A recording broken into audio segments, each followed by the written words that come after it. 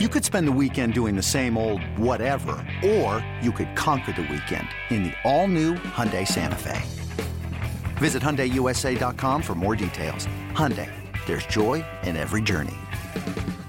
I'm Sandra, and I'm just the professional your small business was looking for. But you didn't hire me because you didn't use LinkedIn Jobs. LinkedIn has professionals you can't find anywhere else, including those who aren't actively looking for a new job, but might be open to the perfect role, like me. In a given month, over 70% of LinkedIn users don't visit other leading job sites. So if you're not looking on LinkedIn, you'll miss out on great candidates like Sandra. Start hiring professionals like a professional. Post your free job on linkedin.com/recommend today.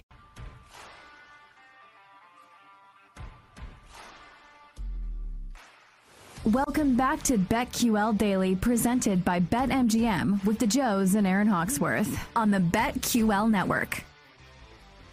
Welcome back. BetQL Daily right here on the BetQL Network. Joe O, Joe G, Aaron Hawksworth with you on a Tuesday. A lot to get to today. Jason Scott will join us later in the show for BetMGM. We'll talk to Brad Powers on the college football bowl season coming up in a little bit. Futures, including make-miss playoffs, and the AFC South still up for grabs. We'll get more to that into futures coming up. But right now it's time for Aaron Hawksworth to take us off the board. It's time for Aaron Hawksworth to take us off the board.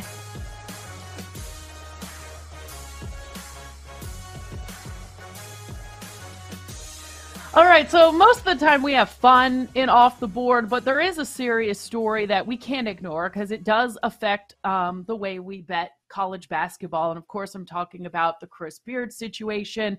So yesterday, they were 24.5-point favorites hosting Rice, 16-1 on the money line. And they were leading at half, and they ended up going to overtime and only won the game by 6 points. And I was thinking yesterday, like, gosh, how does, the Chris Beard arrest on assault charges, and now he's suspended until further notice, how will that affect how we play Texas? Because they are ranked number 5 in KenPom. It's not like they're an insignificant team. Like, this is a big deal. So is this something where you're thinking about fading Texas?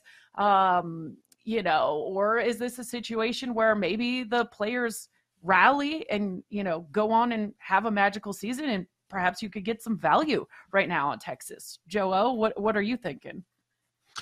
For some perspective on the Rice angle, they're rated as a team that's outside the top 200 in college basketball. So you kind of understand what they were going up against. And for them to struggle yesterday, is that a surprise to anyone? No. And it doesn't have anything to do with their age. I think for adults to be in that sort of a situation, they would have let them back in. If we're just talking from a basketball perspective and betting value, I found it interesting that one sportsbook quickly dropped the title odds this morning all the way down to 20, a team that was the favorite. Now they're the second favorite, it looks like, across the board for the championship. A lot of times when you have changes at the head coaching position, you'll see the second guy, let's say the top assistant, come in, and it's a smooth transition, assuming Beard is not going to be the head coach this year. I'm making that assumption at this point. So then Rodney Terry was the associate head coach. He's named as the interim head coach. That makes sense. He's associate head coach. So looking at their background, I'm like, oh, well, same system. They know what Beard preaches every day, what's most important, why he's been successful. So let's take a look at these assistants. Beard didn't bring his entire staff from Texas Tech. Let's remember that. And Rodney Terry was not with Beard at Texas Tech. Another assistant, Brandon Chappell, not with Beard at Texas Tech. Bob Donewall Jr. was for a couple of years. So I found that pretty interesting. His coaching staff is not filled with guys that have been with him for years and know his system inside and out. I mean, they learn a lot over the last couple of years and what he preaches. But if we're just looking from the basketball perspective, it would seem to me that this team is going to miss a lot, and that is a ton for all these kids to be weighing on. And you're at a big-time program. Athletics so huge in Texas. I don't think there's going to be value here. Yeah, as a bettor who has a ticket on them, I think it was Sammy P who joined us, I don't know, a month ago, and threw out the idea of Texas, and I liked it. I took it. It was 30-1. I wish I didn't have the ticket. Now, I mean, I'm not going to throw it away. It's electronic. It's virtual. But you know what I mean? Like, it is what it is. But I don't feel good about it. I don't feel good. Now, I think it's in the NBA, we're watching the Celtics, right? I'm not trying to compare situations or transgressions. I'm just saying a coach of a really good team out for whatever reason. The NBA, I think it's different.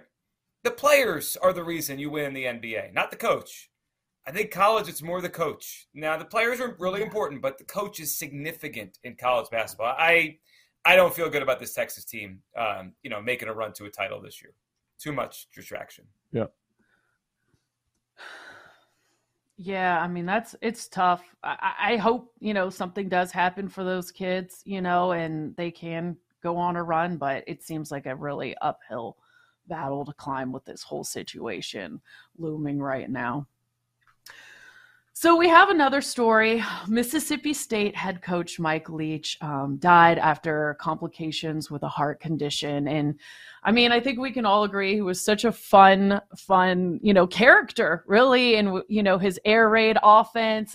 I know for me personally, I was a sportscaster in Seattle when he was the head coach at Washington State. So it seemed like at least once a week he had a really fun soundbite in our sportscast.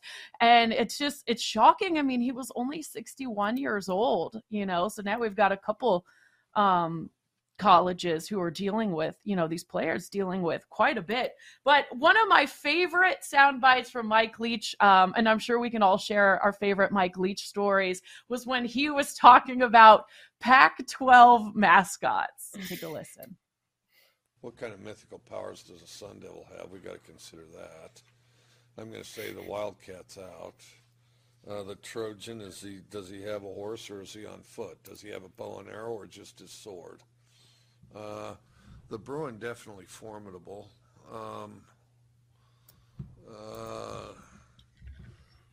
Another bear up there at Cal.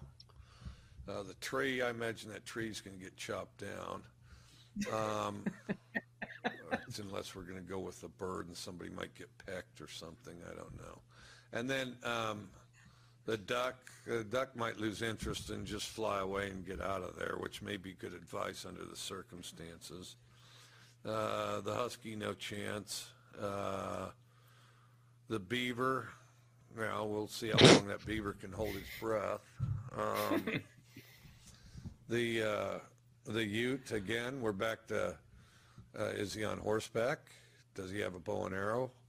Did he trade for a rifle? I mean, because if that ute's got a rifle, there's some definite problems. And then, you'd have to get one of those Harry Potter activists to read up on how you kill a sun devil because there's a lot of outside stuff there. Just as far as a beast alone, a buffalo's going to be pretty hard to tangle with. I mean, a buffalo's utterly outstanding. Well, but Butch is going to have to be clear-minded and crafty. I mean, Butch will find a way. There's no question. The Cougar will find a way. Clear-minded and crafty, a combination of stay out of harm's way and attack when you get your chances or your openings. If you. I mean, some of his sound bites over the years were just outstanding. So what is it? July 2nd. I was just looking at the odds here. Mississippi State at Illinois.